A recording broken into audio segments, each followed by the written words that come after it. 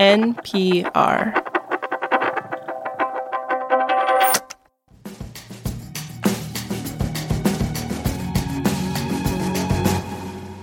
Some people are lucky to figure out what they're passionate about when they're really young. And for Ronald Michel, it was dance. I've been dancing since I was very young because my parents, I used to see them dance salsa, bachata, all the different styles. And I was introduced to music and kind of fell in love with that. And when Ronald, aka Ronnie Boy, first discovered TikTok, he found a place to share that love with the world. For the past couple of years, he's been posting videos of these fun, funky dance routines, sometimes multiple videos a day. And for Ronnie, all that dancing and posting has started to pay off. Last year, he says he made about $45,000 from video views and brand deals. So what's really fun about me being an influencer is the fact that I get to do what I love every single day and still at the same time make it a successful thing for me to make it be a living. From the outside looking in, being a professional social media influencer can seem kind of like a dream job. But as we've been talking to influencers for our series this week, we've also learned that kind of like a regular schmegular job, the influencer life has its downsides. This is The Indicator from Planet Money. I'm Adrian Ma. And I'm Darian Woods. Today on the show, we will hear from a few folks who are deep in the world of influencer marketing, who get candid about some of the pitfalls of the job. And we'll learn why influencing isn't always sunshine and brand deals. This message comes from NPR sponsor Babson College. The world needs entrepreneurial leaders, and you can become one at Babson College. Gain the skills to lead, motivate, and inspire through a specialized master's or MBA program with full-time, part-time, and online options. Turn ideas into action with a graduate program that caters to your professional needs and fits your lifestyle. Ranked #1 in entrepreneurship by U.S. News & World Report. Apply now at babson.edu/grad programs. Can you just start off by introducing yourself? Yeah, my name's Lydia Keating. I'm a content creator, or if you'd like to call it an influencer, but I prefer the term content creation. It just seems like a little more respectable. We reached out to Lydia because online she's been pretty transparent about the ups and downs of making money as a social media creator. She's what you'd call a fitness and lifestyle influencer. So her videos touch on everything from exercise and diet to fashion and travel. I'm usually based out of Rhode Island, although I'm kind of a bit nomadic right now, and I'm currently in Austria. Are you over there for work or vacationing? Kind of both. And that's always kind of a weird thing in my life now that anytime I decide, I want to do something for fun, it gets tangled up with and that could also be a really good content opportunity. And this turns out to be one of the first downsides of influencing. When your lifestyle is your brand, the line between work and life get blurred. It's almost like every day you're getting a performance review from your boss. That sounds a little rough. Okay. Yeah. And your boss is 1.7 million strangers. 1.7 million is the number of followers Lydia has on TikTok, by the way. And anytime she can check on how many people watched her videos, for how long, how many liked them. Lydia says it can be stressful if she thinks about it too much. The grand paradox of it all is that if I do get a video that does gets over 100,000 views, that just means that there will be an onslaught of hate comments, because the more views it gets, the more people have hateful opinions. Even if it's 1,000 really wonderful, nice, sweet comments and then just one nasty one, the nasty one feels so loud. Invariably, she says, a lot of those trolly remarks focus on her appearance. Because my body is on display on the internet so much, I'm kind of forced to constantly think about it.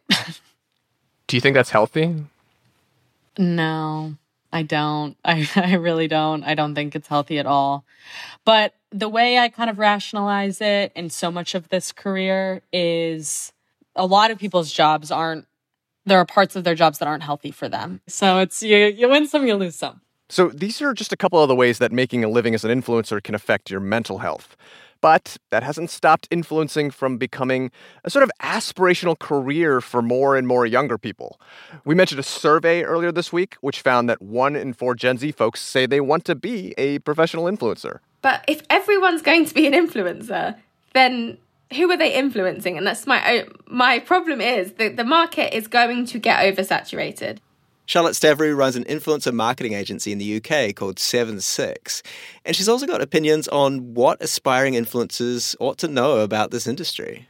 I do worry that so many people want to become professional influencers and not, a doctor or, a health professional in general or, a lawyer.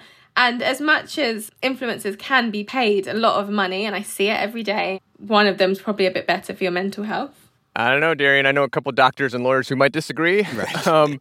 But Charlotte's point is that the competition for eyeballs among influencers is real. One thing I would say about being an influencer is there comes a point where it's not as fun as it was.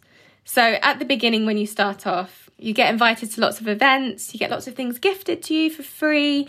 You're, the hot ticket of the moment sometimes, and it's very exciting. But then when someone else comes along who's also great and maybe hit a trend, then you might move over and then you're fighting to be seen as much as them. On top of watching out for the competition, Charlotte says influencers have to watch out for companies, which don't always play it straight. Influencers are basically freelancers, and so when those companies make contracts with influencers, Charlotte says they'll sometimes try to sneak in language that gives them more bang for the buck while shortchanging the creator. Finally, Charlotte says that influencer marketing faces the kind of problems you see elsewhere in the world: bias and prejudice. Issues with race, ethnicity, culture, gender, ability. There's so many issues in our industry in terms of who's getting paid what. Charlotte's agency has done surveys where they found a roughly 20% pay gap between white creators and creators of colour. Some of that can be attributed to follower counts, but a lot of the survey respondents said they believe race and ethnicity plays a role in that too. And it just really shows that when we think about influencer content, the people that are being paid the most are young, white, able-bodied people. One person who's experienced this pay disparity personally is Ronald Michel, Ronnie Boy, who we met at the top. So Ronnie told us about this time he and a white influencer were hired for the same marketing campaign. He says they both had about the same number of followers, but when Ronald asked that white creator how much they were getting paid, they said $1,000. And meanwhile, Ronnie says he wasn't offered any money up front, just a potential commission.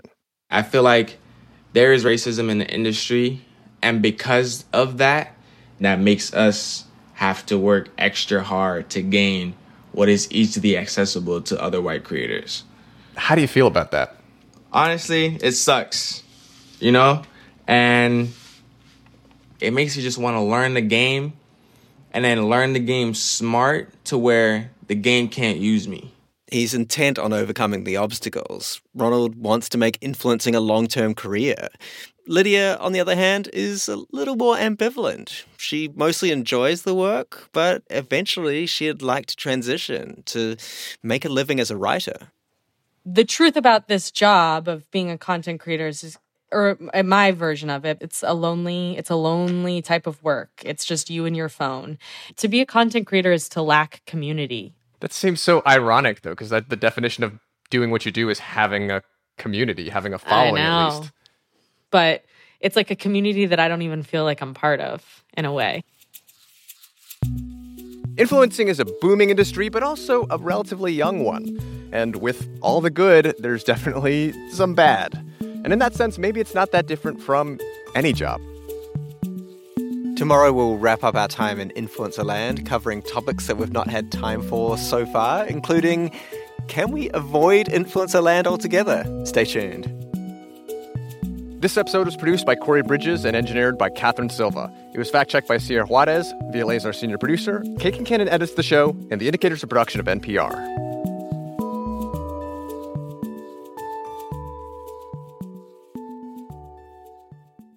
There are a lot of issues on voters' minds right now. 6 big ones could help decide the election: guns, reproductive rights, immigration, the economy, healthcare, and the wars overseas. On the Consider This podcast from NPR, we will unpack the debates on these issues and what's at stake. You can listen to NPR's Consider This wherever you get your podcasts. Moms know the ups and downs of life. It's what makes them great subjects for books. This is one of the things that fiction can do, right? It can give us a window into the battles that each person is waging or facing, but it doesn't mean that we condone her actions. This week on NPR's Book of the Day podcast, we are discussing books centering mothers. So call your mom, then tune into the Book of the Day podcast from NPR.